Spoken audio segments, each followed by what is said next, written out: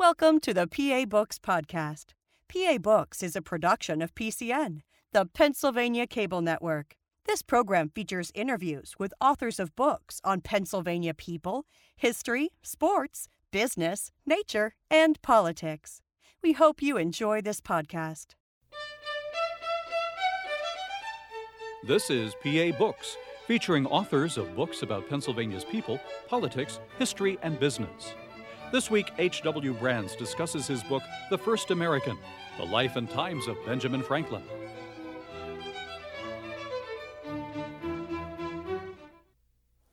H.W. Brands, author of The First American, The Life and Times of Benjamin Franklin. Tell me your favorite Benjamin Franklin story that you came out of this book with. You know, that's the first time anybody's asked me that precise question. And there are all sorts of stories. I guess the one that I like best is one that has been known for a long time. But it was Franklin's explanation to Thomas Jefferson as to why he had deferred to Jefferson in the drafting of the Declaration of Independence. And as Jefferson told the story, this is a story that Franklin was relating to him, Franklin explained that once early in his life, he had learned to stay away from drafting documents that were going to be reviewed by committees such as the Continental Congress. And he said that he knew of a man named John Thompson who was going to go into the hat business. And so he designed this sign for his store. And it said, John Thompson makes and sells hats for ready money. But before he went to the expense of actually having the sign painted up, he took his design around to some friends for their thoughts. And the first one said, you know, I don't think you need the words for ready money, because around here, nobody sells on credit. So why don't you just strike those out? So he did. And he took it around to his next friend. The next friend said, you know, this business of makes the hats. Well, frankly, your customers aren't going to care who makes the hats. If the hats are good hats and they like them, they'll buy them. So he struck that out. And then he said, you know, you say that the hats part here, oh, excuse me, and I forgot to tell you that there was also a picture of a hat painted on the sign. So then this business of, well, you don't even have to say sells hats here because you've got the picture of the hat there. It's quite clear you're in the hat business. So by the time this all got done, this elaborate sign with all the wording on it had been reduced to just John Thompson with a picture of a hat. And as Franklin explained to Jefferson, I learned from that not to draft documents that are going to be reviewed by public committees. Now, Franklin was one of 4 or 5 people on the committee that originally drafted the Declaration? Right. Can you point to parts of the Declaration of Independence that are his contribution? Well, in fact, Franklin and John Adams, who are the other principal members of the committee, decided to turn it over to Jefferson for the first draft. And Jefferson went back to his room and sat down and drafted the whole thing. And then he handed over to Franklin for suggestions. And Franklin tightened up the wording here and added a couple of words there. There's no sentence that Jefferson himself didn't originally draft. It's really a matter of changing the wording. Now, when the document was submitted to the Continental Congress, there were wholesale changes. Large paragraphs, in fact, relating to the slave trade, were deleted. And Jefferson was very upset. And in fact, it was Jefferson's dismay at what Jefferson himself called this mutilation of his original draft that prompted this story from Franklin that I just related. What made you want to write about Benjamin Franklin in the first place? I had previously done a biography of Theodore Roosevelt. We have that here. Okay. And I was attracted to Roosevelt partly because I had done 20th century and late 19th century history, but largely because Roosevelt was such a multifaceted individual. And this attracted me simply as a student of history, but also as a biographer. When you're trying to tell the story of somebody's life, it's very convenient for your subject to have lots of things going at once, lots of irons in the fire. So if one part of the story begins to lag a little bit, if the narrative slows down, then you can switch gears and move on. And meanwhile, in the political realm, he was doing this, and then he wrote this book, or whatever it might be. So I finished the Roosevelt book, and it was a big book, and I decided, okay, I'll do something else for a while, but I've always been drawn to biography. It's the easiest way for me to tell stories, to relate history. And it turns out that almost anything I write has a large biographical element. So I was drawn back to biography. And I began casting about for another subject, but my principal requirement was that this next subject would have to be as multidimensional as Theodore Roosevelt. So I began thinking, and I began asking friends, what do you think? And almost unanimously, the name that came up, you want somebody more multidimensional even than Theodore Roosevelt? Well, obviously Benjamin Franklin. But my first reaction was, well, with somebody like Franklin, there must be dozens of biographies. You know, people must be writing these all the time. So the first thing that I did, as I usually do, was to go to the local bookstore and see what was on the shelf, see what somebody could actually buy if they want to buy a biography of Franklin. And in this rather small scale and informal survey that I did, I discovered that there are two books about Franklin's life that are reliably on bookshelves around. One is Franklin's own autobiography in one edition or another, and that's been in scores, perhaps hundreds of editions since it was first published. And the other is a biography of Benjamin Franklin by Carl Van Doren that was published in 1938. It's a wonderful book, but I figured, well, it's time for a new interpretation. Every generation has new questions that it asks of history. And even if there were no new material, no new documents, no new resources to base a life on, simply the fact that we're that much removed from the 1930s, we tend to be more skeptical, for example, in this day and age. And a biographer has to dig a little bit deeper. Van Doren's is a wonderful book, but he says in his preface that he is setting out to complete the biography of Franklin that Franklin himself began. Franklin's autobiography stopped short of the momentous events of the Revolutionary era. Franklin was going to finish his story, but he never quite got around to it. In fact, he was too busy making history to turn to writing history. So Van Doren essentially takes Franklin's approach, takes Franklin at his word, and then completes the story. And I say it's a wonderful book, and it was a good source for me. But I wanted to get a little bit behind the Franklin as Franklin himself portrays it. And then the other thing is that in those last 60 years, there's been a whole lot of work done by scholars all around the world. There's a project, for example, that is a collaboration between the American Philosophical Society here in Philadelphia and Yale University Press to gather and publish what amounts to really a definitive edition of Franklin's papers. There have been various editions of Franklin's papers starting in the early 19th century. But the edition that Van Doren was working with in the 1930s was published in the first decade of the 20th century. Well, since that time, scholars from all over the world, now working through and with the APS and Yale University Press, have been putting together this wonderful edition of Franklin's papers. They're up to something like volume 35 Right. now. The first volume was published in 1959, and the most recent volume, and it's still an ongoing project, the most recent volume covers part of 1781. So Franklin's got 9 more years to live. The project is hoping to finish the whole thing by 2006, the tricentennial of Franklin's birth. I don't know if they'll make it or not. This is one of those mountains that gets steeper the closer you get to the summit, because there's just more and more stuff. Franklin was, certainly by the end of his life, was a very famous man. He was certainly the most famous American. It's hard to gauge these things, but he must have been one of the handful of most famous people on Earth. And as a result, everybody had stories about Franklin by then. Everybody was saving letters. Everybody was writing to Franklin. And so there's all this material that's been gathered by scholars working with this project. And by the way, the materials that haven't yet been published are in a collection in New Haven at Yale University in the library there. And so I've been able to take advantage of this wonderful opportunity to use this resource to draw a fuller picture of Franklin and Franklin's times and the people that Franklin corresponded with and interacted with than was available earlier. So that's my excuse for writing this big book. How did you decide how long to make it? Because it's about 700 and some pages. And it was originally longer. Well, it seems like it could have just kept going and well, going. that's it.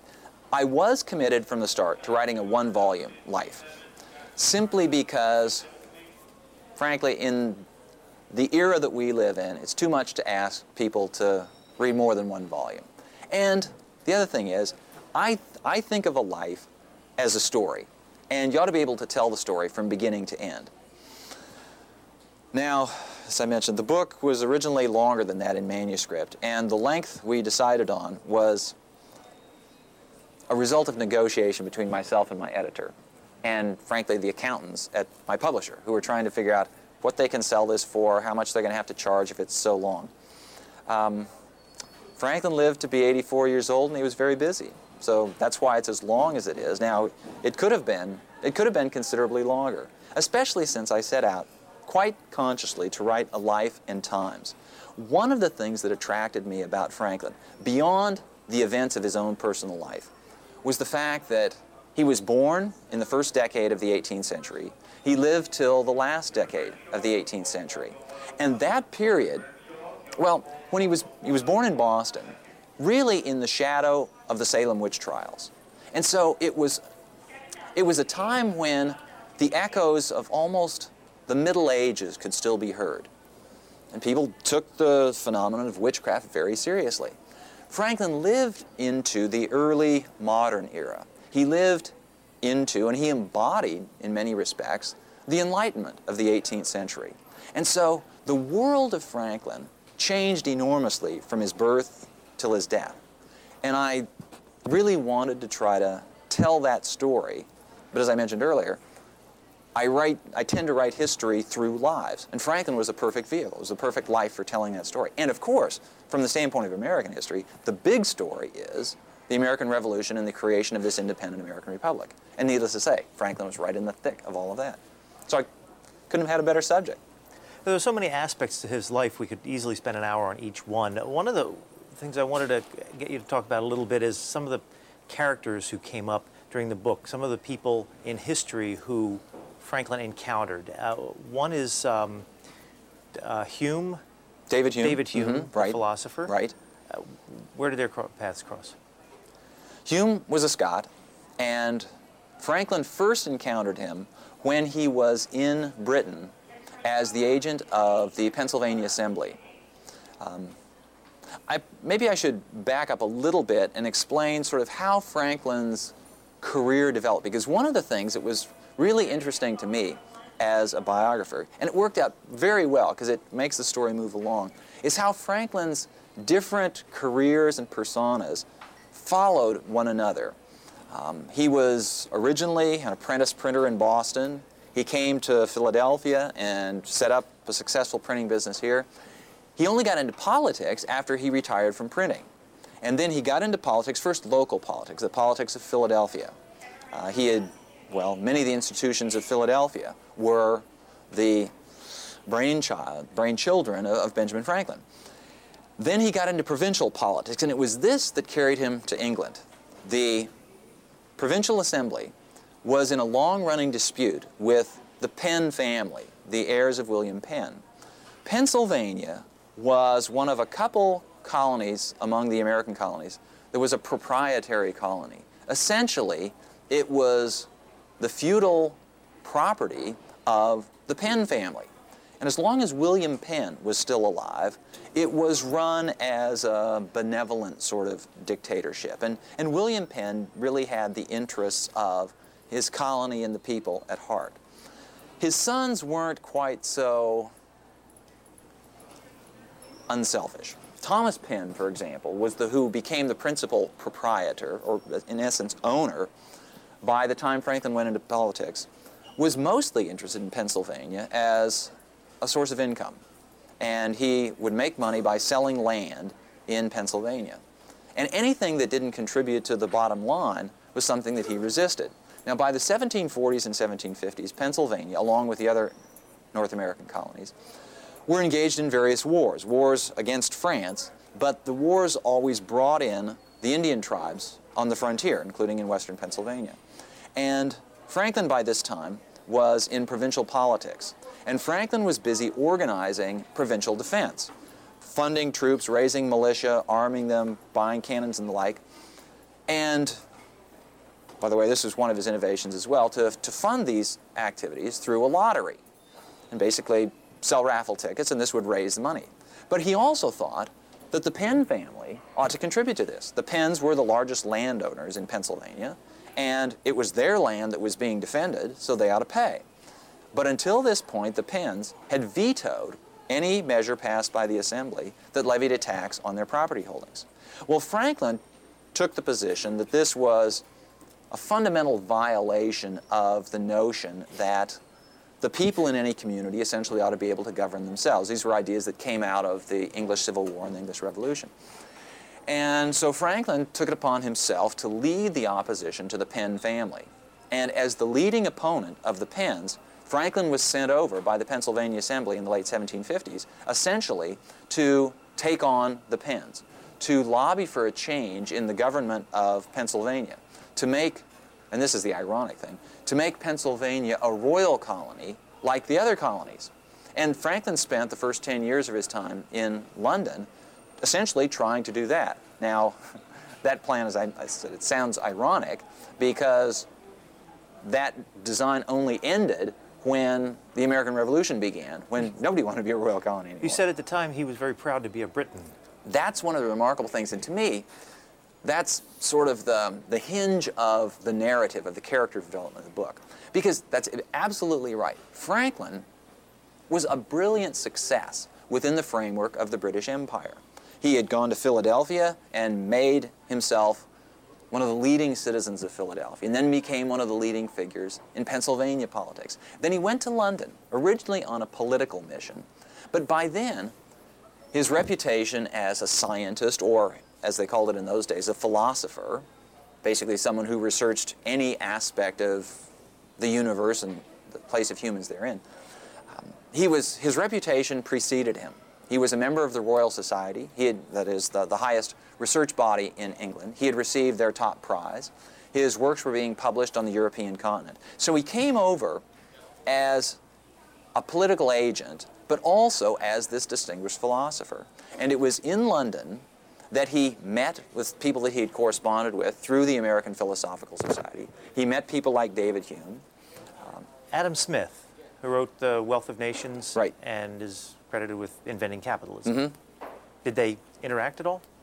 They were aware of each other's work, certainly, and Smith was probably more aware of Franklin's work than vice versa. I don't believe they met personally. You also say in the book he almost met Isaac Newton, but a friend of his was not able to arrange Right. it. Isaac Newton was of a generation, well, maybe a generation and a half, ahead of Franklin. And when Franklin's first visit to London, actually, was when he was a very young man, in his early 20s. And he, actually, I guess he wasn't even quite 20. He had arrived in Philadelphia as an apprentice printer looking for work. It was quite clear that he was very gifted, and he really knew the printer's trade, and he also was an ambitious young man with a good head on his shoulders who was going places. And so the governor of Pennsylvania suggested that he establish a print shop of his own, and made very strong indications that if he did so, he would receive the contract to do the official printing for the province of Pennsylvania. So Franklin, and the other thing is that the governor, Governor Denny, offered to provide credit to Franklin to get this print shop up and running. Franklin was thrilled, and when the governor suggested that he take the official packet boat over to England to buy the types he would need, the other equipment, the press, and so forth, and to make connections with printers in London, Franklin jumped at the chance. He got over there only to discover that the governor's credit line was non-existent in London, and that there was no money for this, and even the recommendation of the governor wasn't worth anything at all. So he essentially was marooned in London at the time. He did what he had to make a living, essentially. He took up the printer's trade in London as an apprentice. And he began engaging in some philosophical writing of his own at that time, which brought him to the attention, again at a very tender age, of some of the leading figures in London, one of whom knew Isaac Newton well and offered to introduce Franklin to Newton, but for one reason or another it fell through, and then by the next time Franklin was in London, Newton was long dead. You mentioned that he was a leader in business and printing, and he was a leader in science, and he was involved in the American Revolution. Was he considered a leader of the American Revolution? It was an odd thing about Franklin. He was in London from the late 1750s to the early 1770s. He came back to Philadelphia briefly during that time, but really was the closest thing to an expatriate. As a result, despite the fact that he was the agent, really the lobbyist, for the Pennsylvania Assembly and for the Massachusetts Assembly and the assemblies of a couple of the other colonies, he was viewed with some skepticism by certain radicals in America. They figured that anybody who had spent that much time outside the country probably couldn't really know the temper of the times in America. And to some extent, that criticism, that questioning of Franklin was correct. On the other hand, what Franklin did gain from his long time in London was a better assessment of British politics than anybody in America had. And it was that, actually, that caused him to become, well, what I see anyway, as the first person to be thinking of himself really as an American rather than as a British subject, hence the title of the book. I use the title in two regards. One is, he was, without question, the preeminent American of his day. He was by far the most famous American, the most accomplished in all manner of activities. So he was the first American in that regard. But I also use it in the sense of chronology and also self-identification. Because the American colonists, up until the 1770s, all thought of themselves as Englishmen and Englishwomen. They happened to live in America, but they were all part of the British Empire. And until the early 1760s, being part of the British Empire was perfectly satisfactory to most of them. Now, Franklin went beyond being merely satisfied with the British Empire. He was an enthusiast of the British Empire. In fact, he often spoke of the glorious future of the British Empire in America. He looked at the growth of the American colonies, the growth through natural reproduction as well as immigration. And he saw that the population of America was doubling about every 25 years. He saw that the American colonies were increasing in territory and in strength and in all the measures of social success. And he projected this out to the future, and he thought in terms of 50 years or 100 years hence, how the political gravity of the British Empire would move to the west, but still, all the colonies would still be part of the British Empire. What he had in mind was something on the order of the kind of union that Scotland at that time had with England, where, yeah, Scotland was part of the empire, but there was a very large measure of self-government. And that's what he conceived of for the American colonies. And he would have been quite happy with that, except that while he was in England, especially from the early 1760s to the early 1770s, he was increasingly worried and then alarmed by what he saw as the growing corruption of British politics. And he began to fear, almost regardless of events in America, he began to fear that continued attachment of the American colonies to Britain would lead to this corruption spreading to America. And in fact, he saw some of that corruption, at least he thought he did, in the actions of some of the royal officials in America, particularly the royal governor of Massachusetts, Thomas Hutchinson. And it was Franklin's connection with Hutchinson that got him in particularly deep water. Franklin was handed some letters that Hutchinson had wrote from Massachusetts to the British government in London. It's still unclear at this late date who it was who leaked the letters to Franklin. Well, Franklin went on to leak the letters, to send the letters to his colleagues in Boston, because Boston at this time was particularly a hotbed of anti-British feeling, and of course Hutchinson was the governor of Massachusetts, so these pertained especially to Boston. And Franklin's point in sending these letters to America was to challenge the common belief of the radicals in Massachusetts that there was a conspiracy on the part of the entire British government against American liberties. What Franklin was trying to point out was, no, it wasn't the British government as a whole. It was really this royal governor, Thomas Hutchinson, and a few other people. But the point was that if you could somehow manage to get this governor and the other few officials removed and replaced with better people, then the possibility of a reconciliation, because the rift had already begun between the colonies and the mother country, that rift could be healed, which was Franklin's highest goal. And it was also the reason that he was long viewed with some suspicion by the patriots, as they came to be called, in America, because he's constantly working for reconciliation, when some of those in America would have been quite happy to prevent reconciliation, or at least to make quite clear that the American colonies were independent of Parliament. Maybe not independent of the king. They were willing to see an attachment there. At what point did he see that a break was inevitable? Well, it all came to a head in a memorable session before the Privy Council. This was the governing body for the colonies. This session, as I describe in the prologue, took place in a building called the Cockpit. In London? Yes, in London. This had been, actually in previous times, really a cockpit where the cocks were brought to fight and people gambled and wagered and everything else. Well, it still retained the name, even though in fact, it still retained the atmosphere in some respects, because when Franklin was brought before the Privy Council, he himself felt that he was in a pit. He had forwarded the petition of the Massachusetts governor, which was his idea, to have Hutchinson, the royal governor of Massachusetts, removed from office. And he hoped that that would be the issue that was going to be discussed at this meeting. It was Franklin's bad luck, and it was the bad timing of, well, I guess events generally, that 3 days before this session, which by the way had been put off once, 3 days before this session was held, news of the Boston Tea Party arrived in London. Well, in American history, we speak of the Boston Tea Party. To the British, it was simply a riot. It was an outbreak of anarchy. It amounted to the theft of thousands of pounds of property.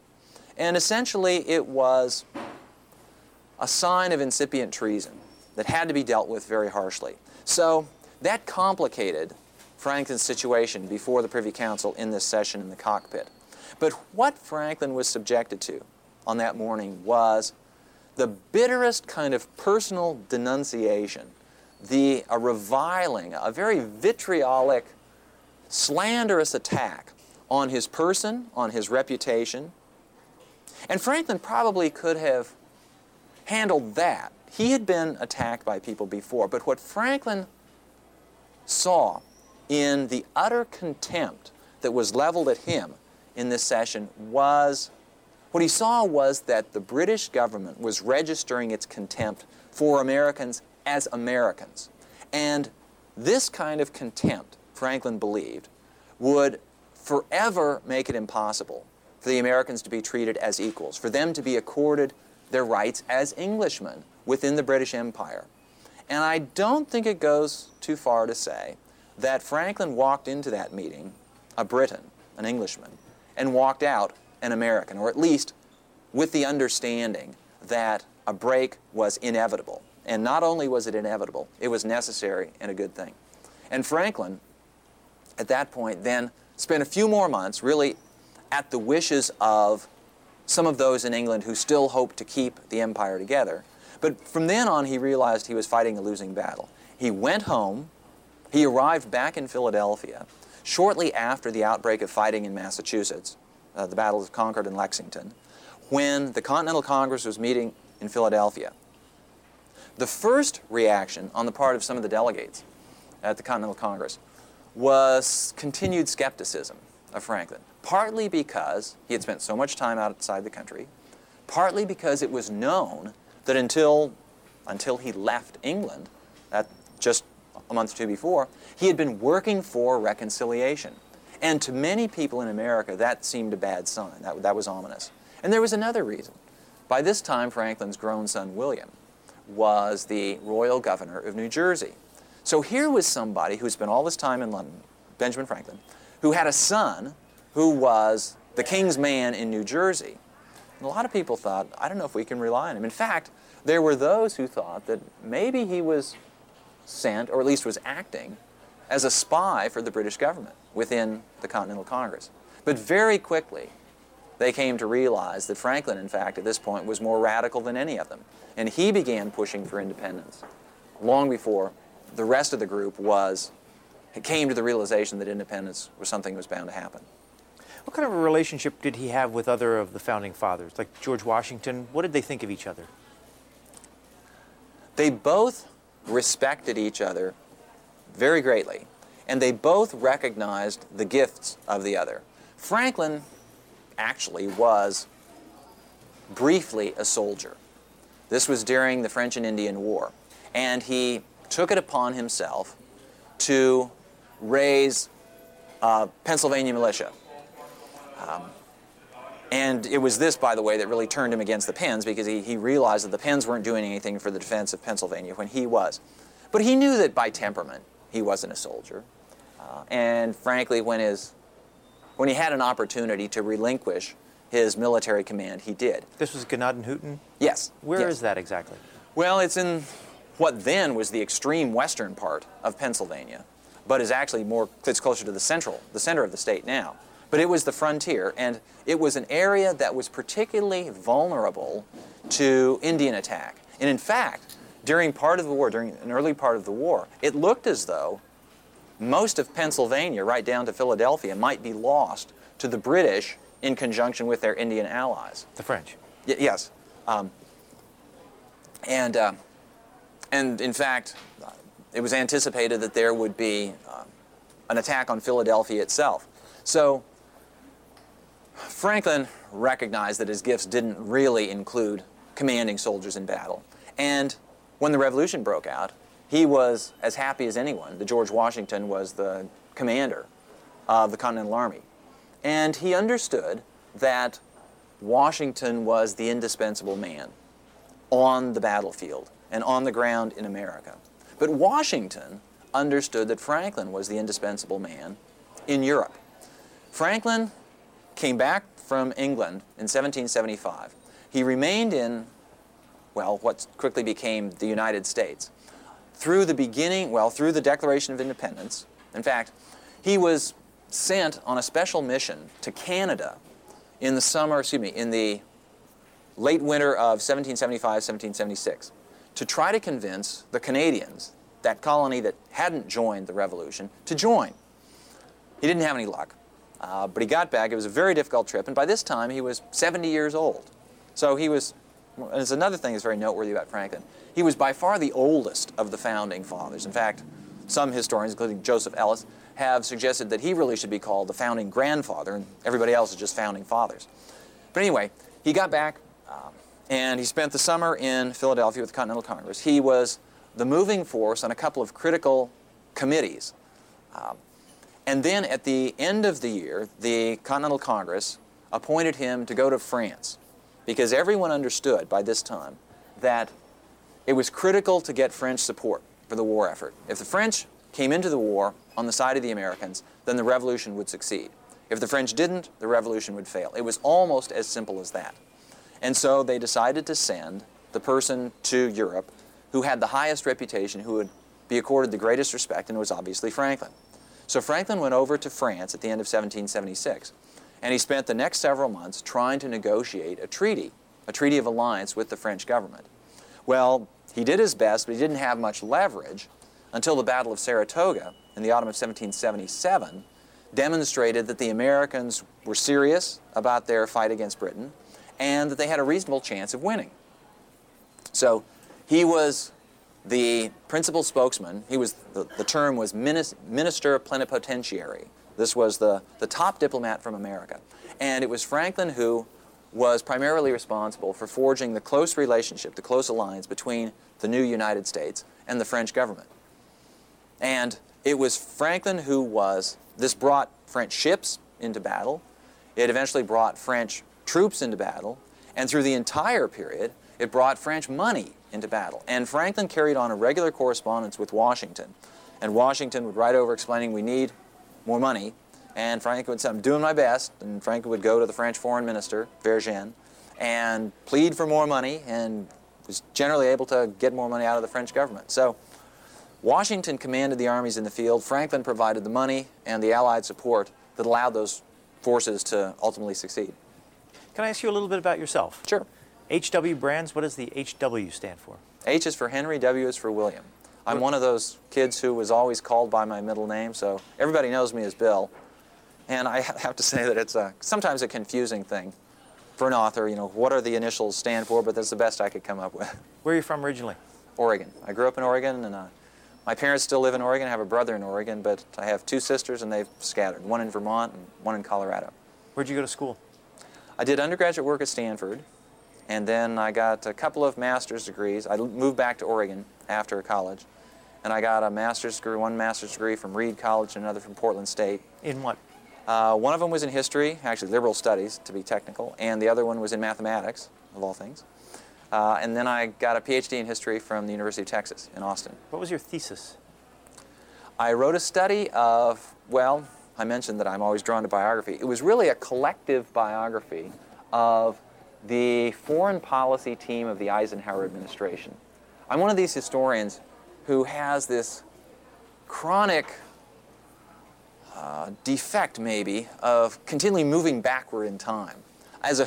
Historians naturally look backwards. They look to the past to try to explain the present. And I find myself, having looked a little bit into the past, looking farther into the past. So I really started out in post-war American history, and I've wound up most recently in the 18th century. Is your next book after this going back further? I don't think I can go back any farther than this. How long did it take you to write this? This is a book, well, I can't say I'd been thinking about it as a book for a real long time, but like nearly everybody of my generation and previous generations, I was in high school in the 1960s. And required reading was Benjamin Franklin's autobiography. So we always knew about Franklin, and I always been fascinated by the guy. But there was something about Franklin that I found a little bit off-putting, and I wasn't by myself in this at all. And I suppose the person who put it most famously was D.H. Lawrence, who in a study of American literature said about Franklin that I admire Franklin, I respect Franklin, but I don't like him. And the thing that Lawrence didn't like about Franklin was that Franklin, in a certain respect, was always telling him to be good. And you refer to him as being virtue's agent. Yeah. Well, if you read the autobiography, and if you read the other thing that is the most famous of Franklin's work, it's actually a small pamphlet called The Way to Wealth. And it was a compilation, a summary of the pithiest of the sayings of Poor Richard, and the ones that were most conducive to material success in the world. Those are the two things that Franklin is known by. And by the way, those are the two things that D.H. Lawrence was most complaining about. Because, in fact, Lawrence goes on to say, in this work that was written in the 1920s, that Franklin is always trying to hedge me in with these Poor Richard maxims.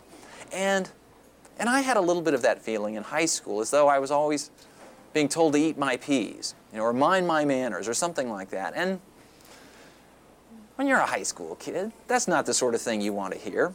So, anyway, but I knew about Franklin, and I knew about the kite business, and I knew about the Franklin stove. And in fact, I really appreciated Franklin stoves because one of the first houses that I lived in after I got out of college needed extra heat. So I happened to find a used Franklin stove, and those things really work.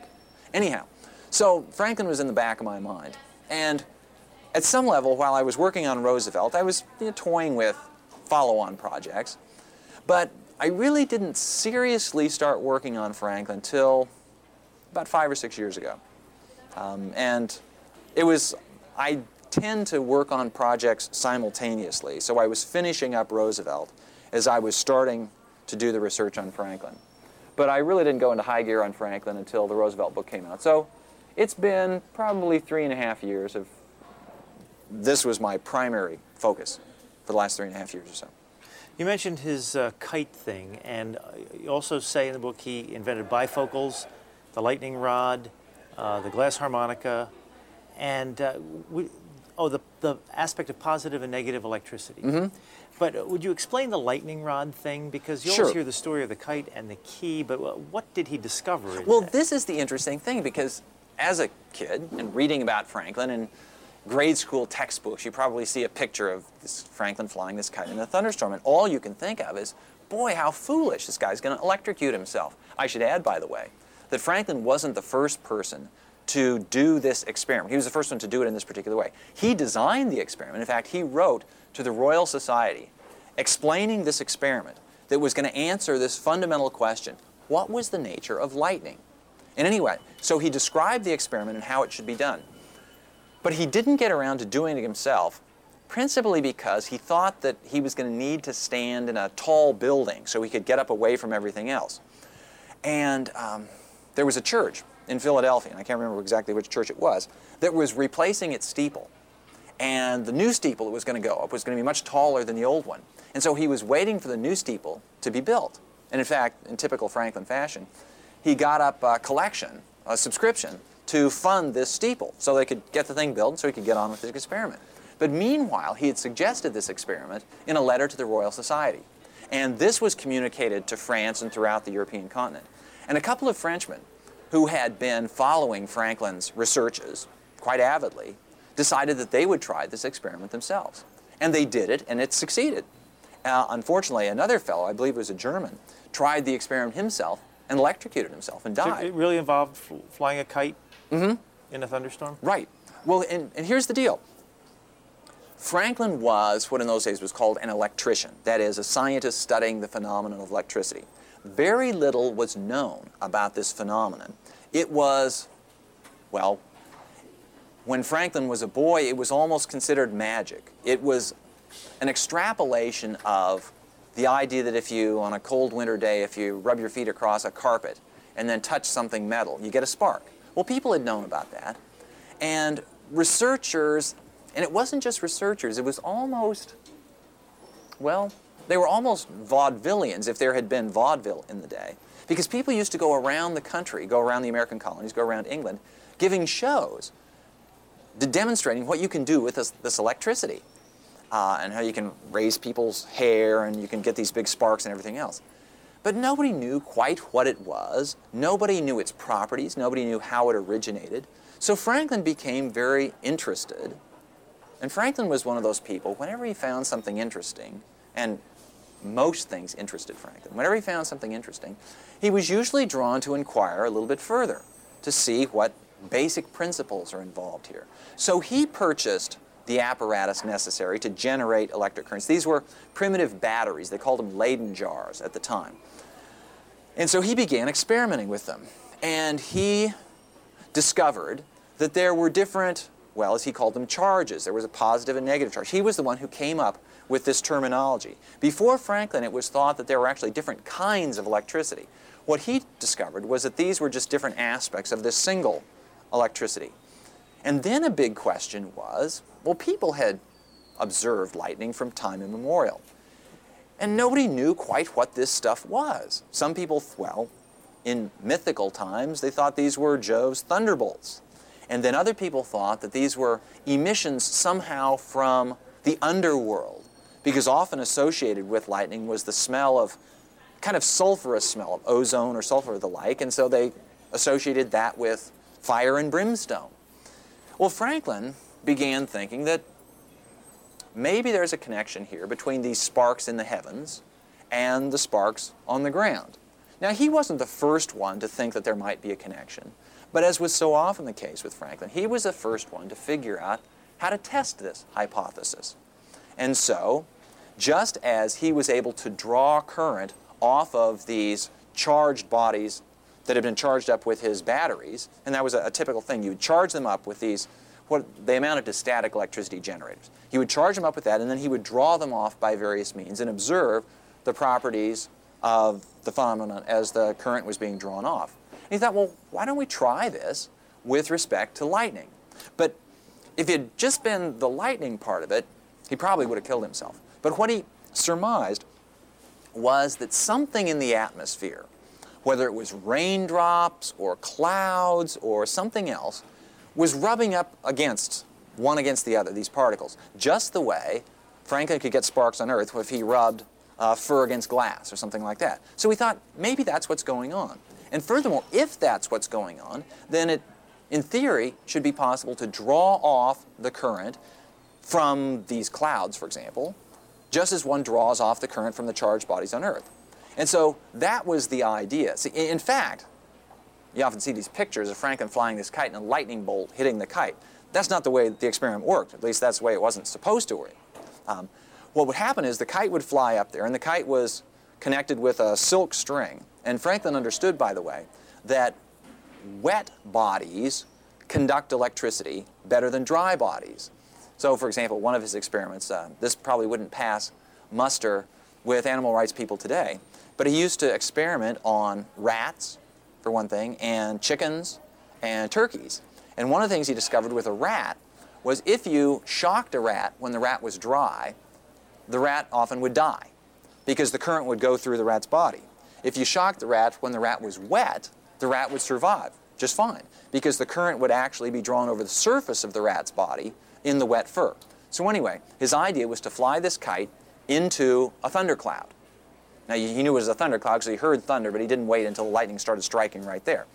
As the kite went up, it would be electrified. It would be charged by the charges in the clouds. And the wet silk string would conduct the current down the kite string to this key that he had suspended from the bottom. And then the key would accumulate some of the charge, at which point Franklin would move his finger up next to the key. And if the key was charged, then the hairs on the back of his knuckle would rise up. And that's exactly what happened when Franklin did the experiment. Although, he wasn't sure it was going to work. And so he took some pains to go outside of town into a field with nobody else around except his son William. William was his experimental assistant in this particular instance. Because Franklin by this time was one of the most distinguished and respected citizens in Philadelphia. And he wasn't quite sure how well it would sit with his general reputation to be out there flying a kite in the middle of a rainstorm. But he went out there and he did the experiment, and sure enough, it worked just as he said, and he was absolutely thrilled. And this demonstrated that there was this fundamental identity between this electric phenomenon in the heavens, lightning, and the electrical phenomena that experimenters have been able to generate on Earth. And it was for this that he won the highest prize of the Royal Society of Britain, which was the top research and scientific body in the British Empire. And it's what really made Franklin's name. We should not go without noting that we are sitting here at the University of Penn bookstore, and Franklin was the founder of the University of Pennsylvania. Mm-hmm. Franklin was a relentless self-improver, both for himself and for the community of which he was a part. Franklin said he never could remember a time when he didn't know how to read. And he had pretty good memory, so he must have learned to read at a very early age. And everything he could get his hands on, he would read. He continued doing this during his apprenticeship in Boston, when he became a printer in Philadelphia. When he got to Philadelphia, he came to the conclusion that one could continue to improve oneself, in this case him, by conducting discussions of pertinent issues with like-minded people. So he gathered around himself a group of people, and they would discuss various issues. When he expanded this principle, it gave rise to the American Philosophical Society. This was a group in the American colonies that would exchange their thoughts, their conjectures, their experiments on various scientific and philosophical subjects. He also realized that it would be of great benefit to the city of Philadelphia, to the province of Pennsylvania, to the American colonies generally, to establish an institution of higher education. In Franklin's day, those people who were educated beyond the basic school level typically had to go to England. There was the College of William and Mary in Virginia. And there was Harvard in Massachusetts. By the way, Franklin didn't have much use for Harvard. And in his days as an apprentice printer in Boston, he used to poke fun at the graduates of Harvard who, as he said, went to college to learn how to dance but didn't learn much more than that. And they, as he also said, they emerged as great blockheads as they went into college. Anyway, he thought that Pennsylvania, as the leading colony, certainly he saw it as the leading colony of the American colonies, needed to have an institute of higher education of its own. And so he helped establish the Academy, which evolved into the University of Pennsylvania. So Franklin's projects on this kind of topic were both for the good of the community and also for the good of Benjamin Franklin, because his interests broadened out to include the interests of the community generally. And if there was a university in Pennsylvania, then it would be possible to have larger numbers of people with whom to engage in interesting conversations. It would generally elevate the tone of life in the city and in the colony, which is exactly the sort of thing that Franklin was looking for. He met his wife, Debbie, his eventual wife, when, was it on the night he moved to Philadelphia? And she was 15 years old? He arrived in Philadelphia in a rainstorm on a Sunday morning. And he had come from New York. He left Boston. He fled Boston, basically. He had to break his apprenticeship, which meant breaking the law. He was an outlaw when he left Boston, but he couldn't stay in Boston anymore because he was having considerable difficulty with his elder brother, the master to Franklin's apprentice. In fact, the two often came to blows. He also felt increasingly confined by the rigid Puritan orthodoxy of the, well, most characteristically associated with the Mather family. Cotton Mather was the leading Puritan divine in those days. And Franklin was put off by that very narrow-mindedness. And so he had to leave for both of those reasons. He originally had intended to go to New York. But when he got to New York, he discovered that they didn't need any printers in New York. There's one printer in New York, and that printer didn't need an apprentice. But this particular printer said, why don't you go on to Philadelphia? There might be work there. Now, this was just a stroke of luck, a stroke of great good luck, both for Franklin and, turns out, for Philadelphia, because a better match between an individual in this temperament and the community in which he entered and really adopted as his own, and which adopted him, is hard to imagine. Philadelphia was the most tolerant city probably in the British Empire. It was, of course, established as a haven for dissenters, for Quakers. And they were quite willing to take Franklin on his own terms. And Franklin lived in Philadelphia, thrived in Philadelphia, and remained there until he was in his 50s, then when he went to London. An aspect of Franklin's story, again, this is handy for the biographer, is that you can almost see Franklin's personality expanding and growing. And as it does, it's almost as though Franklin is outgrowing the different stages on which he acts. So it's entirely plausible to say that Franklin outgrew Boston at the age of 17. And then he went to Philadelphia. And Philadelphia was a larger stage. It was more open. And it allowed Franklin's gifts to flourish further.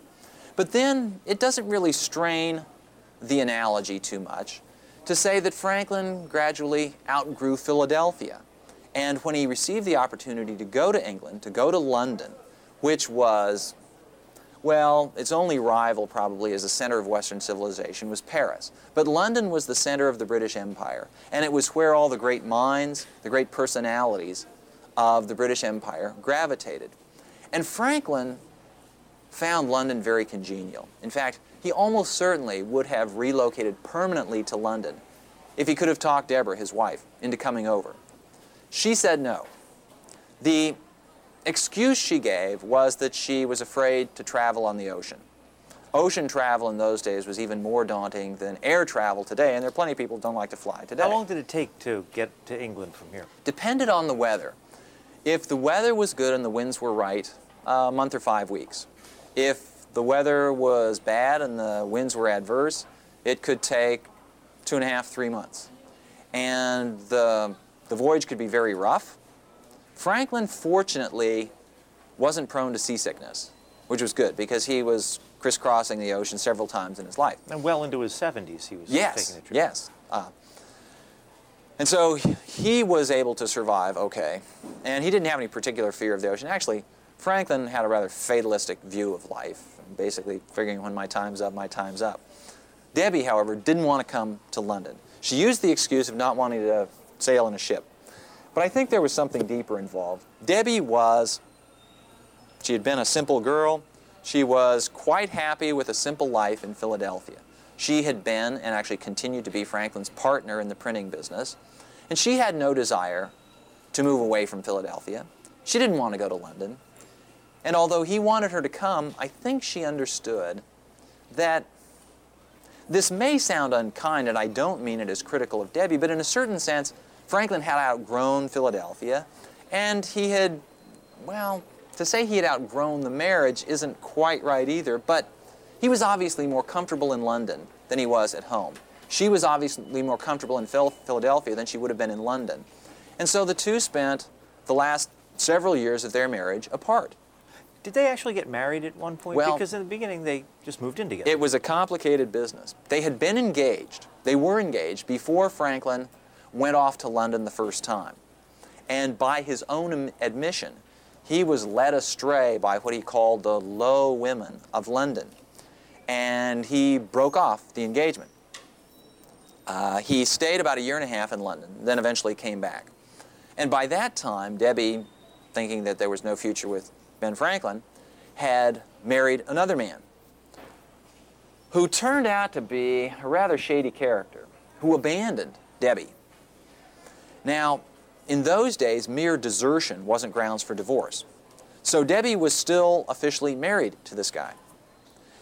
What complicated matters even further, this was complex enough, what complicated it further was rumors that this fellow had actually been married before, which would have meant that he was a bigamist, which would have rendered his marriage to Debbie invalid from the beginning.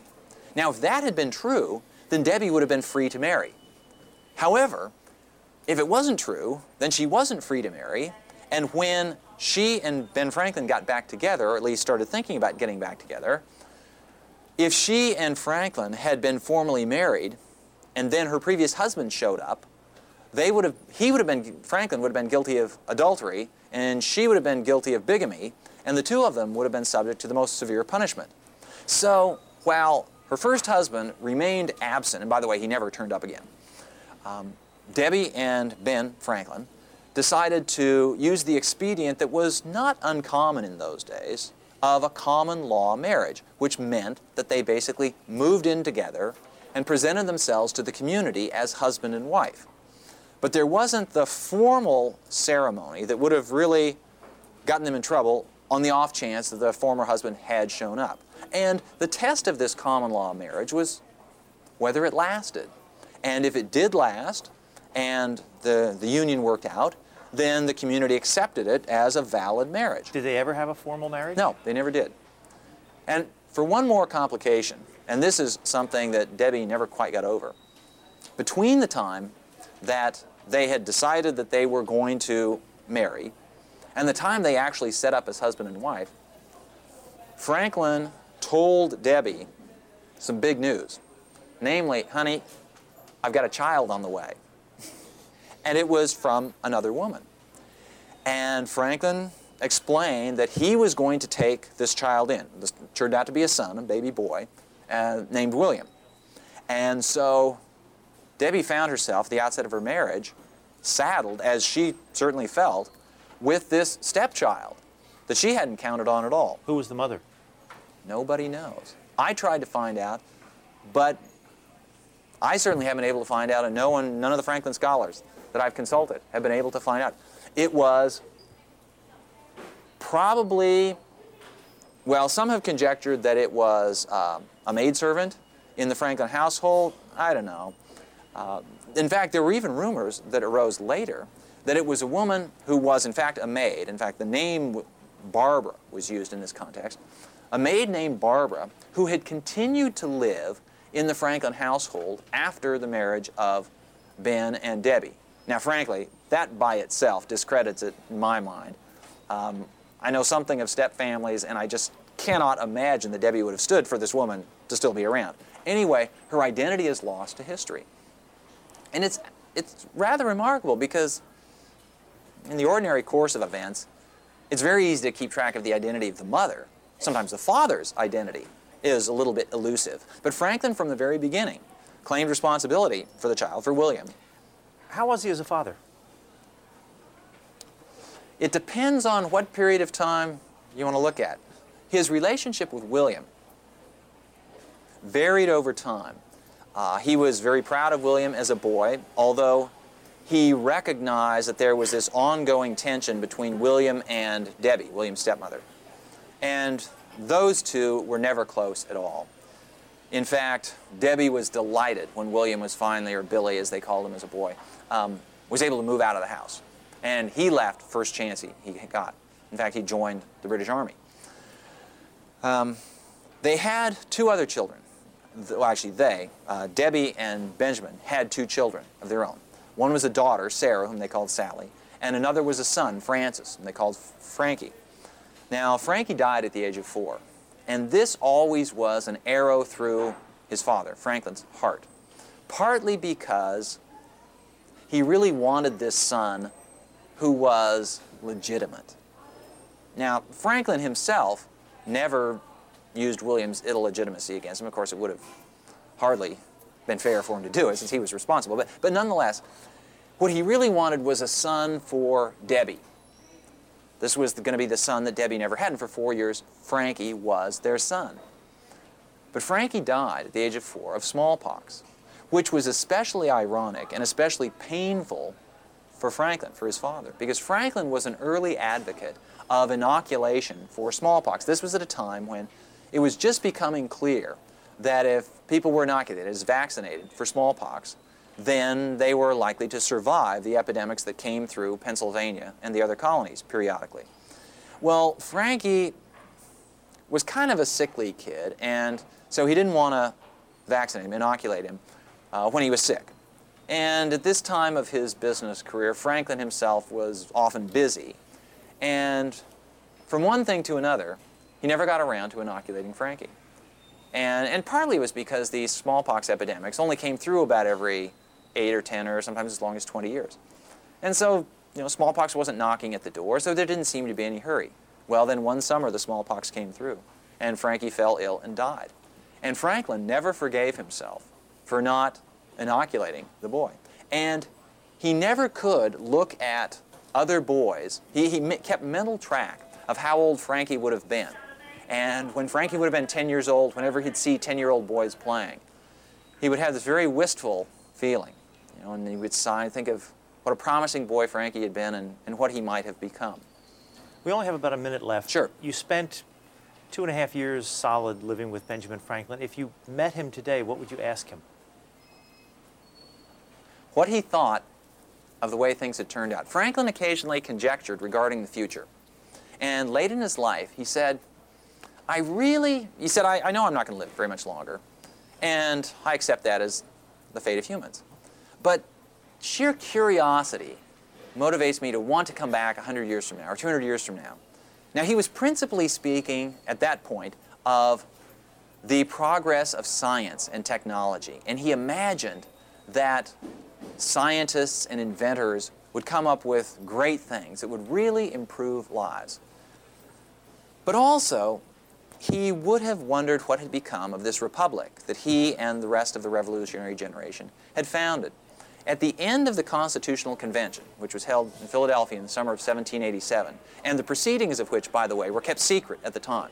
It was a big secret what was going on in Independence Hall.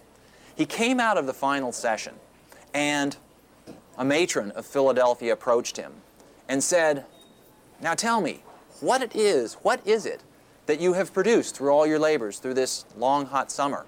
And Franklin looked at her and said, Madam, a republic, if you can keep it. Well, I would have been intrigued to ask Franklin how well he thought we've kept this republic that they created. Unfortunately, we only have an hour, and we can barely scratch the surface of this extraordinary man, so you'll have to read the book if you want to find out the whole story. This is The Cover, The First American. H.W. Brands, thank you very much. My pleasure. You've been listening to a podcast of PA Books, a production of PCN, the Pennsylvania Cable Network. Full episodes of PA Books, as well as other PCN programs, are available to stream with the PCN app. Visit PCNTV.com or the App Store for details.